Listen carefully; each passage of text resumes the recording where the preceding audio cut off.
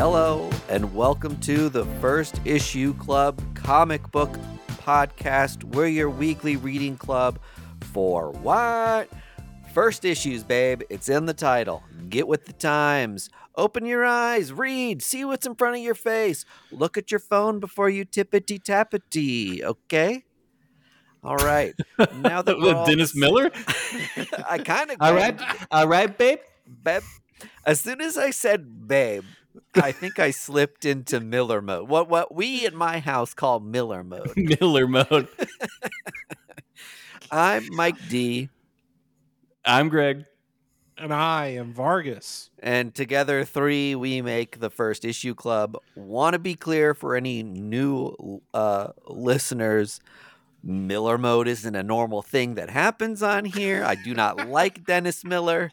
Not a hero of mine. No. Just something that happened organically and He's easy and regrettably. Easy to parody. He has that cadence where you're just like, Yeah. you could really just like riff on it. Mm-hmm. You know, Andrew Dice Clay is the hickory dickory dock guy, but I also feel like Dennis Miller, when I think of him, my mind goes to bip-bip-dip-bippity-boop. Yeah. But he's usually like spouting off like political current event nonsense. Yeah. Have you seen I don't know why you would, but do either of you follow Andrew Dice Clay on social media? No. I would have assumed he had been banned from all of it. Right. He does this thing now where he sees people like recording their like videos for, you know, TikTok or Instagram stories or whatever. Mm-hmm. And he walks up to him and is like, it's me. I saw you notice me. I just, thought I'd say, hey, I'll love meeting fans. That's great. It's like Andrew Clay, the Dice Man. And like these kids are just like, who? What? Oh, Yeah. Sorry, I wasn't. And he's just like, no, it's okay. You can tell me. He's like, I get this all the time. Believe me. I love it as a bit. And I will sign your Freddie Fairline DVD. I don't know, like looking back on Andrew Dice Clay stuff, what has history told us about him? Is he just like confirmed a dirtbag, or is he just like someone who was kind of living a performance art sort of like the Andy Kaufman-esque shtick of it was that he was a shithead? I don't think he's on the intellect level of an Andy Kaufman We're giving style him too much credit to say that. Yeah. I definitely think do you remember when he hosted SNL? There were like a handful of the cast members like sat out because they were like, yeah, he's like anti-feminism and all this stuff, and I think would I have been older and lived during that, I would have a clearer picture of like why people hate him so much, because I've just seen like the famous stand-up clips of him just like telling dirty jokes, you know what I mean? Yeah. But if he's honestly like anti-feminist, then fuck that guy. I don't know. I think if he was a comic today, like he would come out in this generation, he would definitely be sponsored by Joe Rogan's podcast and like be drinking Monster Energy drink. I don't know if he's had like a crisis of faith and maybe turned himself around, and Sure. I've seen him in stuff now, and I don't know if he's less of a third rail kind of topic, but I know back in the 80s when he was at his zenith, he was definitely just like very much like he would be the one saying, like, I'm anti-woke comedian. Totally. What's funny is like he's a cancelable sort of person. And one of those people hate the idea of cancel culture. One of the things that like now I'm like, don't complain so much about cancel culture, because if there's anything time has told us in the era of cancel culture is Mm-hmm. that people get uncanceled all the time. Right. So it's not really like no one's really like actually canceled. It's like people forget after a couple years, people come back, people grow up, change, and make apologies, and all of a sudden are back in the zeitgeist again, Sure. and all that's like a decent memory. I saw like, oh shoot, what's his name? He got banned from SNL for an episode or whatever because he wasn't wearing a mask at like a party during the height of COVID. Do you remember this guy? And then he got caught Maybe. on tape saying like super racist stuff. Oh, Shane Gillis? No, not Shane Gillis. He's the guy. He like got the SNL gig, and they fired him before he even did an Right. episode. Yeah. Yeah. In any case, he's had like a top 10 single this past year, and then was on like CBS's big New Year's Eve bash. And it's like that guy went on like a racist rant, and like Flow Rider? the world has forgiven him. It wasn't Kanye West, was it? And it's like, yeah, well, that's the thing. It's like, I'm not done with the cancellation of this guy, but apparently like the world at large is. The same thing happened with DaBaby. If anyone remembers that, he was canceled for a little bit, and Apparently, if you make a good enough single, you can be uncanceled. and oh my God, he's back again. Well, people found out that he wasn't the mama, so He was not the mama. He was That not is the mama. Yeah, that this is is very true. confirmed. I hate you, Andy. I'll hit you with a frying pan. Okay. If there's a group of people that would appreciate that, I would think somebody with a group with Greg in it would be the group. Yeah, you got it right. Morgan Wallen is the guy who I was trying to think of. I've never heard He's of like that guy. a country artist, right? Yeah, and he had a huge hit this year, and was kind of like COVID denier, and then was caught on tape saying racist stuff. And SNL had him back on? No, this was after the SNL thing. Oh, okay. That makes more sense. It says in April of one of the last, it doesn't say year here, he donated $300,000 to the Black Music Action Coalition in the names of 20 people who had counseled him following the incident. And then those individuals were given the option to funnel their respective $15,000 donations to a charity of their choice.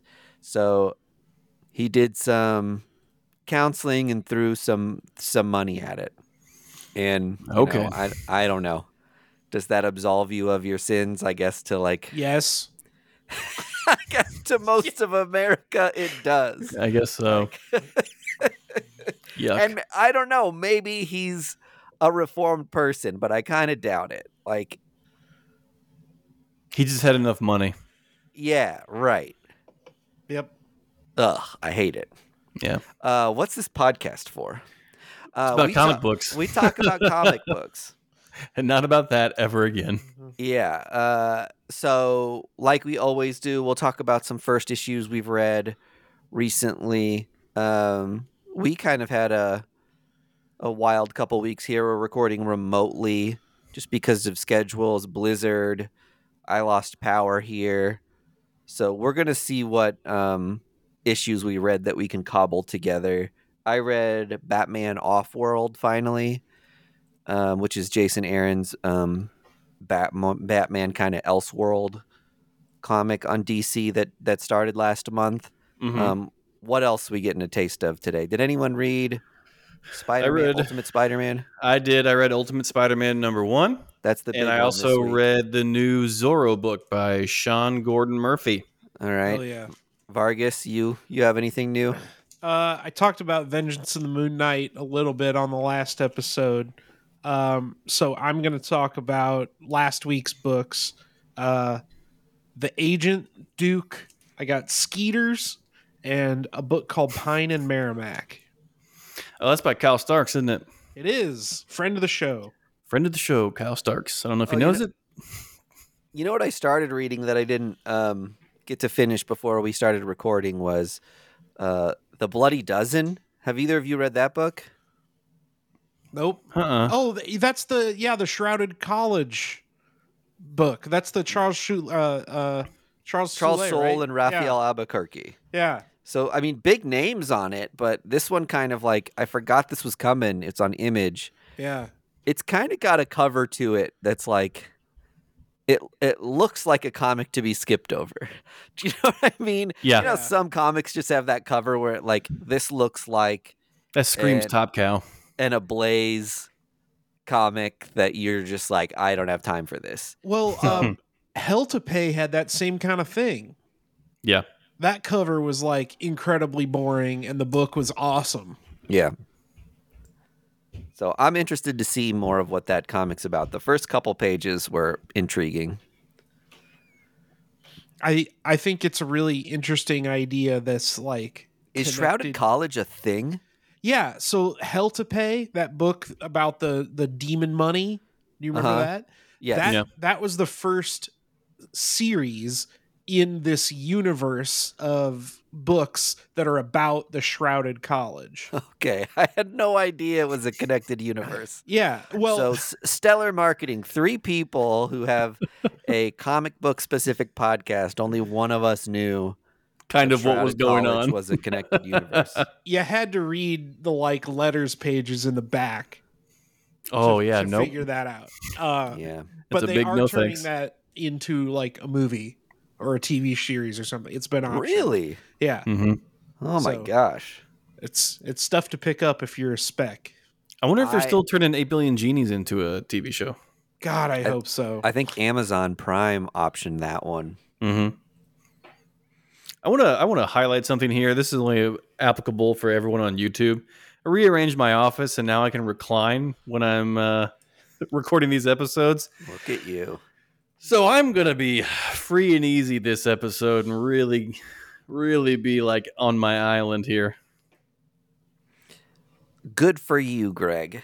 Thank you. We're all at different heights, so I hope that adds some dynamism Yeah, to I'm living my the best life. viewing experience for everybody. Greg's just peaking above the threshold of the video. You have the gamer slump going. Yep. Thanks for donating to my Twitch. All right. Do we have any comic book news before we get to the aforementioned comic books? Anything top of mind, comic book world related you want to get to? I know Vargas does. The Hood is going to be the new Ghost Rider. And you know that's a big deal because in our text thread, Mike D had to go, which one's the Hood again? I actually am excited about this. I like the idea of like a street level villain taking over this potentially heroic role. And in his last few appearances, the Hood has been more of a like an anti-hero. Mm-hmm. I don't know if you guys remember or if this is just part of my brain thing that I have like a memory for this, but do you guys remember that Illuminati series that came out of is that Secret Wars? Yeah. Yes. Where it was like B-level supervillains kind of doing a Thunderbolts thing. Yeah. The Hood was like the leader of that. And I think it'll be cool to see that character get some time in the spotlight again. Yeah. Well, I mean, Benjamin Percy's writing it, so that should be great. Yeah. And for all of you spec people again, the Hood is rumored to be coming to the MCU soon. Yeah, he's supposed to be in the Ironheart show, Mhm. Yes. is what I read. I always confuse the Hood. His hood is red, Yes. but he's just called the Hood. Correct. And I'm always in my head. I'm always like, okay, both Marvel and DC have a red hood, Oh. so that always throws me off. This book, the reason why I think I missed this character as a whole was that he was introduced in a Marvel Max comic, which was that like mature imprint Mm-hmm. that was. It didn't last very long. Was it like 2005 through 2007 or something like that? Yeah. Brian K. Vaughan wrote it, so I'm sure it's good. That's around the same time he created that series with the teenagers and the raptor. Runaways. Runaways. Yeah. So he was hot, dropping fire over at Marvel for a minute, and they gave him this book to create a new character. That was his thing. He was the new character guy during the aughts for Marvel. And yeah, just completely missed it just because I was not paying attention to any of the Max books. I think I read the wrong one first, and it just seemed like one of those things where it was like saying fuck a handful of times does not a good comic book make. No. Yeah. So it was like some of the books were just like, hey, dark and gritty, and that's what makes it good. And those ones sucked. Meanwhile, you had things like Alias happening, which I went back and read all of, and now it's like that's one of my favorite Marvel series. There are a handful of Max books that were great that didn't just use it as an opportunity for like gratuitous violence and cursing. So I did it a disservice, I think, by missing a lot of those. So those aren't available on Unlimited. So if you're trying to catch up on like who Hood is before Riri Williams movie Ironheart? TV show, it's a TV show, right? Yeah. It's a TV show. Yeah, before that show comes out or before the Ghost Rider thing happens, you're go to Amazon or eBay. Yeah. You're not going to find it on Unlimited. Is Illuminati on there? Do you know? Illuminati is on Unlimited, yeah. There you go. Read Illuminati. It's fun. Yeah. Which is probably more of what you want anyway, which is like what the character has become over the last 20 years as compared to what he started at. So yeah, maybe read a Wikipedia article for that. Before we get too far, I did want to shout out because I'm drinking a Space Camper Quantum Hop IPA, and Greg and I were lucky enough to go on the Boulevard Brewcast. Greg and I went on, obviously, if you've been listening to First Issue Club for a long time, a Space Camper was the official beer of First Issue Club and lubricated us through many an episode. And they've got an Imperial IPA, which is, higher ABV, but just as crisp and easy to drink. And so thanks to those guys for getting us some of these beers before they hit the street. That's always a treat to try something new. And the extra alcohol in here inspired my Dennis Miller impression, so you can thank them for that. It truly is Miller time.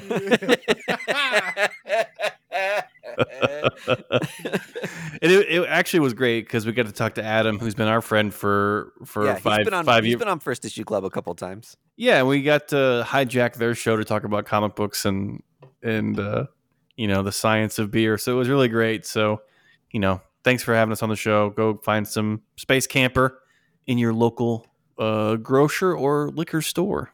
Ta-da! Hell yeah. Good pitch. Yeah, that one's on the house. That one's free. Yeah, thank you for the beers, Boulevard. We'll work for beer. Well, we will work for beer when we do some stuff for them at Planet Comic-Con this year. Oh, yeah, I think we're going to, be part of their booth activation stuff at Planet Comic-Con. So if you're around the Kansas City area or feel like making a trip, this is probably the best year ever to travel to Kansas City for Planet Comic-Con because it's the 25th anniversary. Yep. So if you're the travel for a con type and you've never been to Kansas City, this might be a good year to check us out. Hell Yeah, you can stay in my basement. We're talking go about ahead. comic books, right? So far we haven't, but we're going to. Okay, I'll go first since I'm talking about stuff from 2 weeks ago. Yeah. So the first book I read is called The Agent, and it is out on Ablaze. And do you remember Mike D last week when you said there's too much witch stuff? People like witches. This is witch stuff. And it's a book about a cop who is a witch and she doesn't know she's a witch. But she gets pulled into the X-Files world of being a witch cop. So Witch cop. yeah. Coming to TBS. Executive producer Dick Wolf. Yeah. Dun, dun. Dun, dun. But she gets involved in she's trying to bust up a drug sale, and it ends up being a sale of like some kind of magical thing. Witch hazel. Yeah, something. Eye of Newt. Eye of Newt. They've got illegal newt eyes. These cauldrons aren't legal. And she's got to bust it up. They had 100 grams of Eye of Newt. Yeah. Ma'am, you're going 35 in a 10 witch zone. Pull your broom over. Pull the broom over, ma'am. Yeah, so that's a pretty fun book. I didn't know where it was going the whole time. I bought it blind. I had no idea what it was about, and I had no idea what was going on until the end of the book. But it was pretty fun. This is one that I will probably stick with for at least a few issues to see where it ends up going. So I was pleasantly surprised. I feel about witches how I felt about zombies in 2010. Enough with it. Blase. There's just so much witch bullshit right now. You feel about witches how you felt about zombies, how I feel about sriracha. Like, the advertising for sriracha is out of control. I get it. It's hot paste. This is bacon in the aughts. This is stay calm and whatever. Bacon. Okay, well, I like all that stuff. So, listen, I also like all that stuff, but I don't need a coffee mug made out of bacon. Well, I do now that you've said it. So,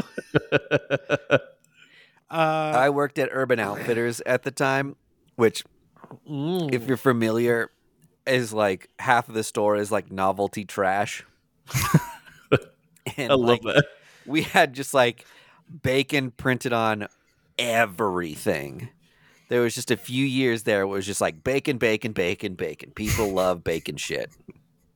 Look at this new order / bacon collabo. Joy Division meets bacon. Yeah. Strips of bacon on the... Yes. Or like Black Flag and bacon. Just like the 4 strips of... Yeah. Oh, fuck. Is bacon back? Have we revitalized bacon? Bacon is the new black. Misfits bacon. We can make that happen. Mike, you asked what homage covers we pick up. It's the bacon covers for sure. Bacon. Is that your Danzig? Yeah, that was my mama. I can't believe Vargas guessed what that was. You just said bacon. We're kindred spirits, man. We're connected. Yeah, you guys are really tuned into each. I never would have guessed that. Oh, man. Oh, Lord. Was it good, Vargas? It was Okay. good. It's a cop book, kind of first and foremost. You know what it reminded me of? Hell yeah. Love a good cop book. All cop books are not bad, but it reminded me of Mythic. Did you guys ever read that? I think it was a Cy Spurrier book. I haven't gotten around to that one yet. What is it called? Mythic. Mythic. This came out probably 10 years ago now, 15 years ago now. But Phil Hester. Thank you. Right? Yeah. But that was like kind of the same thing, like military investigating like monsters or something. Yep. This kind of had that same vibe where this is just cops and witches. So it was good. The classic Tom and Jerry of our time. That's right, the Cops and witches. peanut butter and They've been fighting since the beginning. They go together like peanut butter and bacon. like peanut butter and Eye of Newt. I also read Duke, which is the next in the Energon universe. It's Josh Williamson. And this book fucking ruled. I know that everybody in the Discord is already, agreeing with me here, but I think I told you guys like the elevator pitch for the book is that Duke is like a PTSD victim, basically, where he like is in a jet with his buddy, and they run across Starscream and have to eject, and Starscream like claps his buddy in midair, and then flies away. So his buddy's dead, and Duke lands, and everybody's like, "You did not see a jet turn into a robot and kill your friend. You're crazy." And he's like, "I know what I saw." So it turns into the fourth kind pretty quick. Yeah, and he like goes to like conspiracy theorist meetings to try and like figure out the truth, and then ends up meeting up with somebody who's like, "Yeah, I know that Transformers are real." And then starts tracking down like their origins, and then runs across Cobra Commander. So it's in the same support group for conspiracy theories.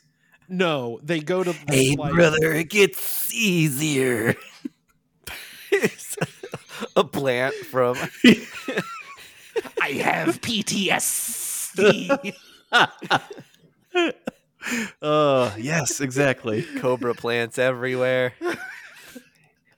When 4th of July comes around, I always have to go in my basement and put on my headphones. How are they always finding us? I think all of that. A lot of like one of the more elegant ways to do war hero type stories now is the PTSD support group type of angle. Like a lot of people kind of have I know that's like a huge genre, like war comics, especially for like old heads in comics, but it's like, how do you do those stories now without just like glorifying gun violence the way that those comics kind of used to? And that stuff just hasn't necessarily like aged that well, or like doing the vigilante justice thing, or this guy is a hero and his weapon is a gun. I think the Punisher TV show doing like their whole thing that was like a commentary on PTSD was like maybe one of the only ways you could have successfully done that show in like a modern era, with that, and stay like semi true to the characters like history and background. Like so tough to navigate. And then again, you're bringing some like cartoon era wartime hero into a modern age, more seriously told comic book. It's like, how does that translate in a way that's not like so over the top cartoony or corny, but also takes death by gun much more seriously? I think we're going to see a lot more PTSD stuff with books like this in the future. Yeah, it's a nuanced take. It's a lot easier to do and sensitive and real, because now that's what it is like people just realistically have a lot of trauma from war.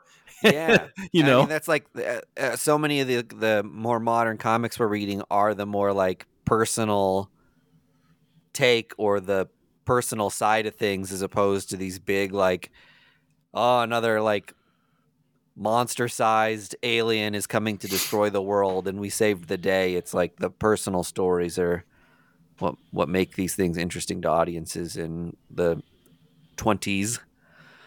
Yeah, and this isn't like Duke is not a PTSD story by any stretch of the imagination. But to your point, Mike, it is. Yeah, I haven't read it yet, so I can't speak to that. But it is the story of like a dude trying to seek closure, right? Which is obviously a more personal story than what you would expect, what I would expect from a G.I. Joe comic book. Yeah. So, yeah, it was very good. I mean, it's Josh Williamson, so yeah, he's going to hit a home run. And I'm very intrigued to see how this like Energon universe thing kicks off. It was so good, it made me want to buy Cobra Commander. That next book that's coming out. So, do you know who's writing that one? I'll look it up. Williamson. Oh, he's also writing that one. Okay. Yep. He's such a good writer. I are you guys reading Dark Ride? Oh, No. the Image book. Yeah, Mm-hmm. it's great. I'm loving it. It's I- Are you at McDonald's? what? Huh? Are you at McDonald's? You're Da da loving it. da da da. He's loving it. There you Oh, I get it now. go. Excellent joke, me.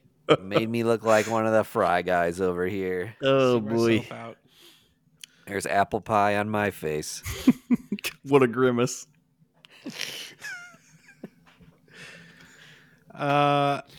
Cool jokes, fellas. I'll blast through these last two real quick. I read Skaters out on Mad Cave.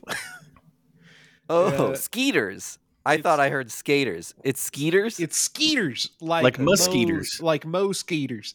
It is about mutated mosquitoes escaping a lab and terrorizing a town. Publisher, please? Perfect. Mad Cave. Mad Cave. Okay. Yeah, Full stop. That's all you need. pretty much. It was pretty fun, I guess. Yeah. And then I read Pine and Merrimac, which is from our good friend of the show, Kyle Starks, out on Boom. It is truly a detective story about a husband and wife, kind of good cop, bad cop. She's the detective and he's the muscle, and they're trying to solve a murder in their town. Pretty Some bu- straightforward. Some buzz around this comic, though. Really? Yeah, I've seen a couple places where it was like a limit one per order. Oh, okay. So It It definitely was filled with bees. That's why there's so much buzz. it definitely read like a TV show. I would expect this as the pilot of a show. Yeah. It was pretty quick though, like being limited to like 28 pages or whatever it was. It moved super fast, and the character development is more tell and not show, but you kind of have to do that. yeah. But it was good. It's a cool story. Kyle Starks is a excellent storyteller, so I'm sure that this will continue to be equally good. Yeah. Hell yeah. And that's what I read. Dope. I read Ultimate Spider-Man by emergency contact of the show, Jonathan Hickman and Marco Cicchetto. I mean, I don't know what you want me to say. It's like, Was it Ultimate? it is Ultimate. It is Spider-Man. We are back in the Ultimate Universe with what's happened in Ultimate Fallout by Jonathan Hickman. This follows a Peter Parker who has not been bitten by the radioactive spider.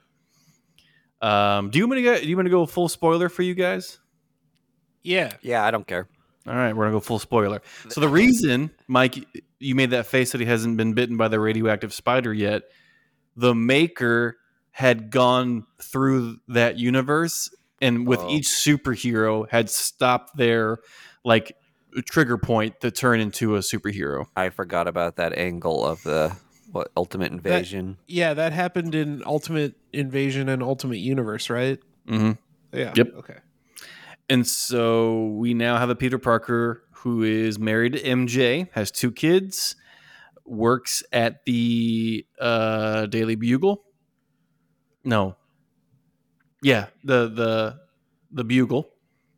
And the co-editor of the Bugle is Uncle Ben. Uncle Ben. Oh, What? Uncle Ben guessed it Uncle Ben right. is alive because he didn't take Peter to that one appointment and didn't get shot by the criminal. Uncle Sit Ben with it. Sit with it. had an entire. What was Uncle Ben's job when he died? Or he was retired, right? Yeah, he was taking Peter somewhere. Wasn't it? Uncle Ben died because Peter didn't stop the guy Yeah. that like did a robbery because No, he was but pissed off about. What I'm saying is, how did this old guy who was once retired Mm-hmm. become interested in editing a newspaper? You know what? Great question. Never explained. Have we had this conversation before? What's Jonathan Uncle Hickman- Ben's job? Jonathan Hickman, come on the show and explain to us Uncle Ben's career path. He was a paper boy for 77 years. I don't know what Uncle Ben's job is. It doesn't matter. He is co-editor or co-owner of this newspaper. There is some very strong sexual energy between J. Jonah Jameson and Peter Parker. It's not implicit, but for what I was reading, I was like, them boys is gonna kiss. Like they are really hanging on to each other's sentences on this book. But it also follows the end. So the end of Ultimate Invasion or Ultimate Fallout or whatever. The Maker and like Tony Stark, but his son, like cause a huge explosion, killing thousands of people in New York. Aunt May was a part of that, so Aunt May now is deceased in this Ultimate Universe, and Uncle Ben is alive. So there's no great power with great responsibility yet. But at the end of the book, the hologram of Tony Stark gives Peter a capsule, and inside the capsule is the radioactive spider that was supposed to have bitten him. So now he must make the ultimate decision. How old is Peter in this book? He's like my age. It's like in his 30s? Fucking old. Yeah. Yeah. Okay. Which I think is the other hook of this book of like, what is a aged Spider-Man gonna have to go through to be a superhero? Right, because he's just where one more time. Where is the spider, and has he been bitten by the time the first issue ends? Like I think the last panel is supposed to indicate that he does release the spider and have it bite him, so that he will become Spider-Man. He finds out that he was supposed to have been bitten in a past life. In the universe, yeah. So yeah, Okay. Like a hologram of Tony Stark gives him the capsule from the Maker's like warehouse, explaining what's going on, and he's just like, "Listen, here's the spider that's supposed to bite you." I missed that part. Okay, sorry. And then that's how the book ends, essentially. I was reading about Uncle Ben's job. Oh, what is it? Is it Bacon Maker? Baconist? Okay, so apparently Uncle Ben was a military cop. That must have been said sometime during one of the Spider-Man books at some point. Okay. So they said he would have they probably would have bought that house in Queens, at a time when houses in Queens were really cheap. And then they would have inherited all the money when Peter's parents died. And that's why they can afford to live in New York, especially after Uncle Ben had died and Peter didn't have a job. Plus, do you know how Peter's parents died? Do I know how Peter's parents died? Plane crash, right? Didn't it get... He's off screen now. Like, retconned at some point that they were, like, SHIELD agents? Yeah. Yes, that's right. And he's got a sister who is, like, still an active SHIELD agent. Yeah. Oh, whoa. It's really weird. Anyway, I already had some reservations about the new Ultimate Universe coming back into play. When it happened the first time, I was not a big fan of it because I had to buy double the books, it seemed like. Yeah.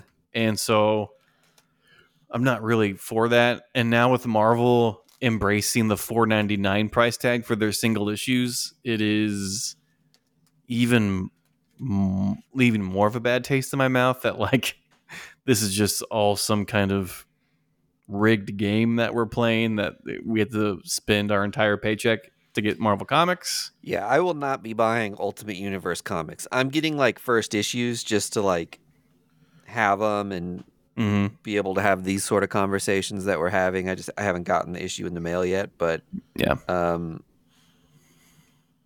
Well, I doubt I continue to buy any of them beyond first issues. apparently we're the only ones that aren't going to buy it because this thing has been flying off the shelves.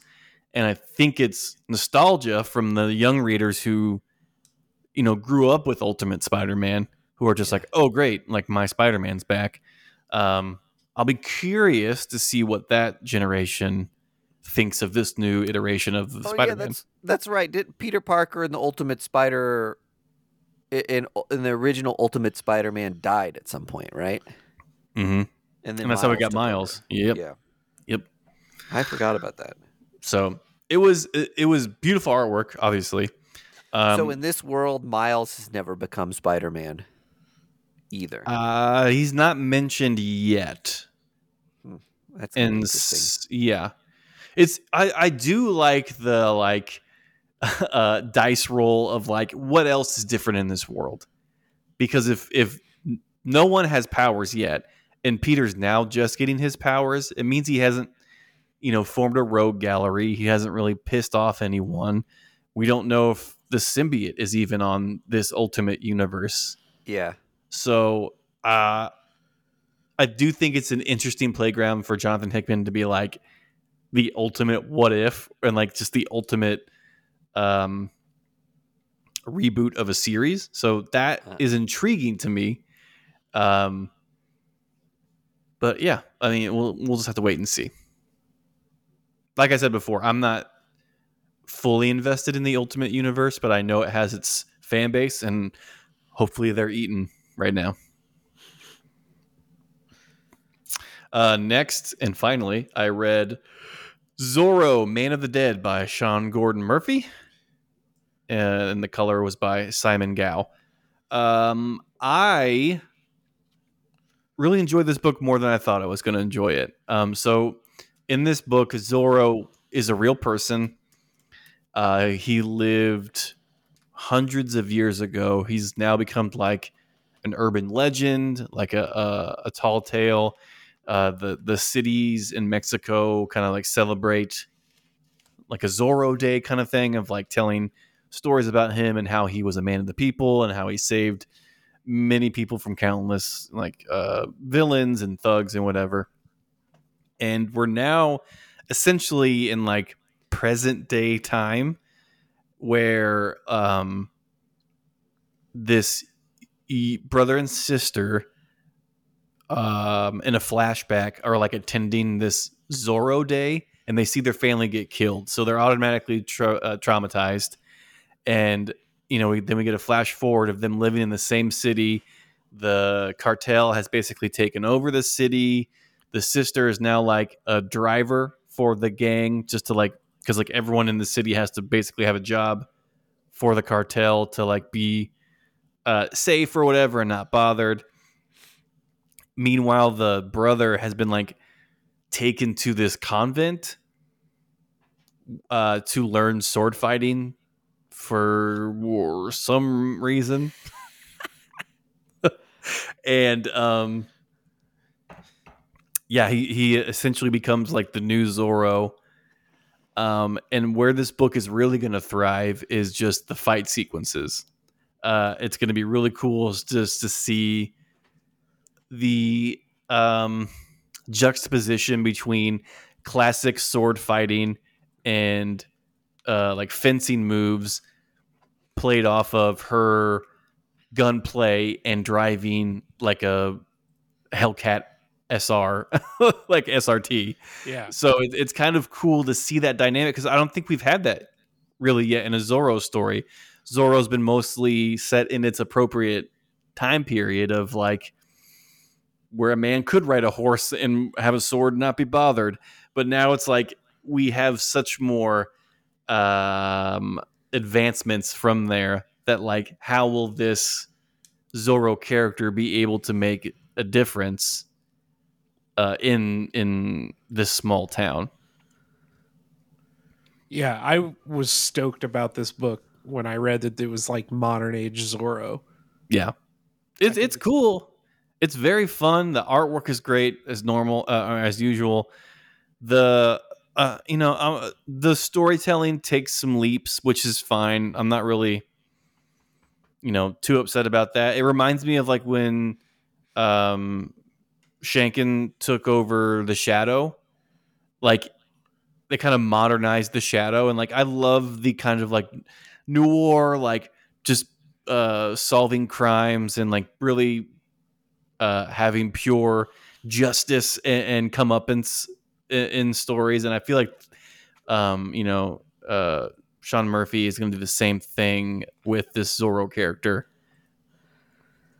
Yeah. Mike, do you leave Questions? thoughts on Zorro? Existing IP is a poison upon comics and people as talented as Sean Gordon Murphy should be writing more original stuff instead of these Okay.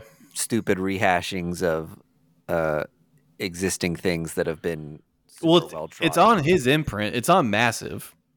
Yeah, I don't care what Okay. publisher it's on. Hey, no, you're good, man. That This doesn't may change. It's this still may have been a it's still passion project for him, but that's fine. We'll just let you. maybe yeah. I don't know. Maybe he loves Zorro. And I think maybe there's a world wherein like more people buy these books because it's a property they're familiar with. Mm-hmm. But I'm also kind of like, who are these people who like are fucking like, yes, finally, modern Zorro. I guess you. I thought it was, But cool. I'm just like, I would rather something like Rick Remender's Low Yeah, that is like, hey, here's a new it is kind of story and universe that Sean yeah, Gordon Murphy is creating. Like I like plot holes was like yeah, more exciting to me, even though again, plot holes is kind of a thing that takes like archetypes and puts them into so you feel like it's something you've kind of read before, you're yeah. familiar with all the characters, but I don't know.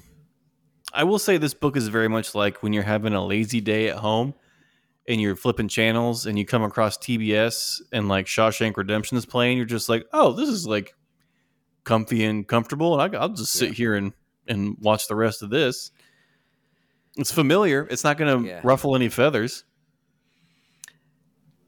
Yep, I guess we all need stuff that, You're and not going to let it I go. identify great well with TV shows that I can watch and vegetate, and we need that in our in all kinds of different mediums for all kinds of different people to have your like vegetate sort of stuff. Okay. But I I feel like for as much as people complain about sequels being all that Hollywood is anymore, and that we're just constantly rehashing and remaking old movies and old ideas, and that's kind of like ruining the entertainment industry. I don't think you can complain about that and also be buying Zorro and Transformers and Stranger Things and Teenage Mutant Ninja Turtles comics. You know what I mean? To me, that's the same thing as like all these like constantly remade Yeah. movies. Sure. You can't And, complain about nostalgia and then also participate in it. yeah, it's just not what I'm. It's just not what I'm into. Like Okay. I just see Zorro on the front of a book, and I'm like, I don't care. It could be a great story. I don't care. It's Zorro. Okay. Well, I'll let you know how it goes. in the other issues, I'll keep you updated. We'll have a Zorro update on the show. And the funny thing, here's the funny thing, maybe about that, or maybe this is a point to be had back at me, to make me eat my own words. I'm about to talk about a Batman comic I just read. And Batman's been done and done and done a million times. But I think the fact that it's lives within comics and started within comics and is not like an external IP thing that's being brought into comics, it doesn't feel the same to me. Zorro didn't start as a comic. I don't know. Maybe it did. I thought it was novellas. Yeah, I Maybe. think it started out as like Edgar Rice Burroughs stuff started Oh, out okay. as like dime novels. No, right on. Okay. Mike D, I hear your point completely, and you are, more than validated to have those points. All I wanted to let you know is I had a good time reading it.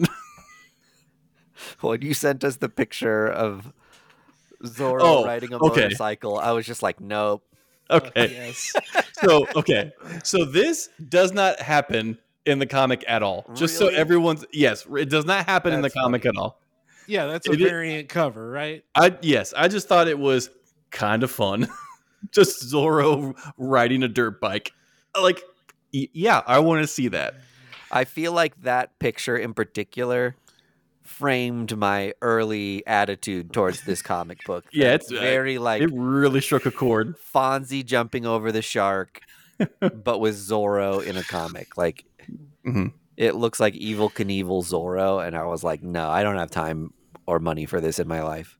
I'll tell you what, and you're gonna be mad at me. I would read this comic. I'd give it 2 issues to see what the hell's going on. That's for sure. The Z in the streetlights instead of something he's like cut. Just He like the burned- modern version. He burns rubber onto Yeah, the it's in a the shape of a Z. It's a skid, like a tire burnout. If you're not watching the video, my eyes did roll into the Yeah. back of my head. It's a Snapchat filter he puts on people. The Z is a snap. Yeah. Yep. Oh no, I got Z'd on. I got Snapchat. Z'd. Fuck my clout. Everybody's gonna cancel me. Oh, god damn it. That's all I read. Oh man. Mike D, what about you? Yeah, I just wanted to talk about Batman Offworld. I don't know if did anybody cover I'm this tired already? of these rehashed characters. Did you talk about it cut. on an episode already, Andy? No. No, I read it, but I Yeah, didn't so talk about it. I think it was kind of big news that Jason Aaron was writing a DC comic. And I don't know if he has before, and it's just like been a long time, but he's been a Marvel guy for so long Mm-hmm. with an occasional indie every once in a while. He did Southern Bastards and Men of Wrath Yep. and was scalped. And then I can't think of many other ones. Love Scalp at the was end of the even a world or Vertigo. something. Once upon a time at the end of the world. Once upon a time at the end of the world. Oh yeah, that's right. That's still going, isn't it? Or Uh-huh. maybe it just ended. Mhm. It's still going. Yeah, people are loving that book. In any case, this was a thing where it was just like DC was like, Jason Aaron, we got him. He's coming, and they're putting He's ads back. in the middle of the comics with his name really big because it is a big to do. He's been one of the best-selling comic book writers of the past decade. And his first thing is a Batman thing. I think you probably ask a guy like Jason Aaron if you're going to get him to come over, it's like, you can write whatever you want. And people are going to say Batman if they're coming to DC, right? It's either that or Superman. I think most modern creators are gravitating towards Batman nowadays. And what are you going to do with Batman? Are you going to do something different and interesting? And I think he did that. The book is titled what it is. It's Batman Off-World, and the first issue you're trying to figure out kind of like, how did he get thrown into this alien world? And by the end of the issue, you're given the reasoning, which is more or less that he met a foe that he could not figure out how to beat, that was not only a threat to Gotham, but a threat to the rest of the world. And he's put it upon himself to figure out how to best this person, because nobody can outsmart or out-tough Bruce Wayne. So he sent himself into outer space, purposefully got captured by some space pirates who are led by this particular alien species. So Bruce can figure out and concoct a way to best these creatures. So when he comes back to Earth, he has a solution for it, like he has a solution for everything. So kind of that like Batman being the most prepared hero of all time. I feel like that's like there's a version of Batman that people like that is kind of like the shark repellent Batman, who is just like prepared for any and all situations, but we don't always see how he prepared himself for these absurd situations. And Jason Aaron is telling one of those stories of how exactly he prepared himself for one of these things, which I think is fun. I think it's kind of like, it seems like a cop out sometimes when you're reading a Batman book and it's like, yeah, Bruce Wayne's prepared for that because he did this, that, and the other, and he's telling us how he figured it out in the past, but you don't get to see any of it. It's not interesting because it wasn't explained ahead of time. Now we're seeing that stuff explained before the comeuppance. So I really dug the book. I think it's really interesting. He's on like a prison colony and how he's going to work his way out of it and how he's going to figure out how to best these like superhuman doomsday level powerful characters is going to be interesting. Sweet. And that's my review of Batman Off-World by Jason Aaron. Welcome to DC, Jason Aaron. Glad to have you writing something over there, even though I'm a big Marvel head. Fun and fresh to have his voice on a DC comic.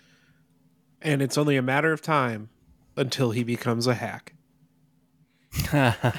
Like any good Batman writer. Like any good Batman writer.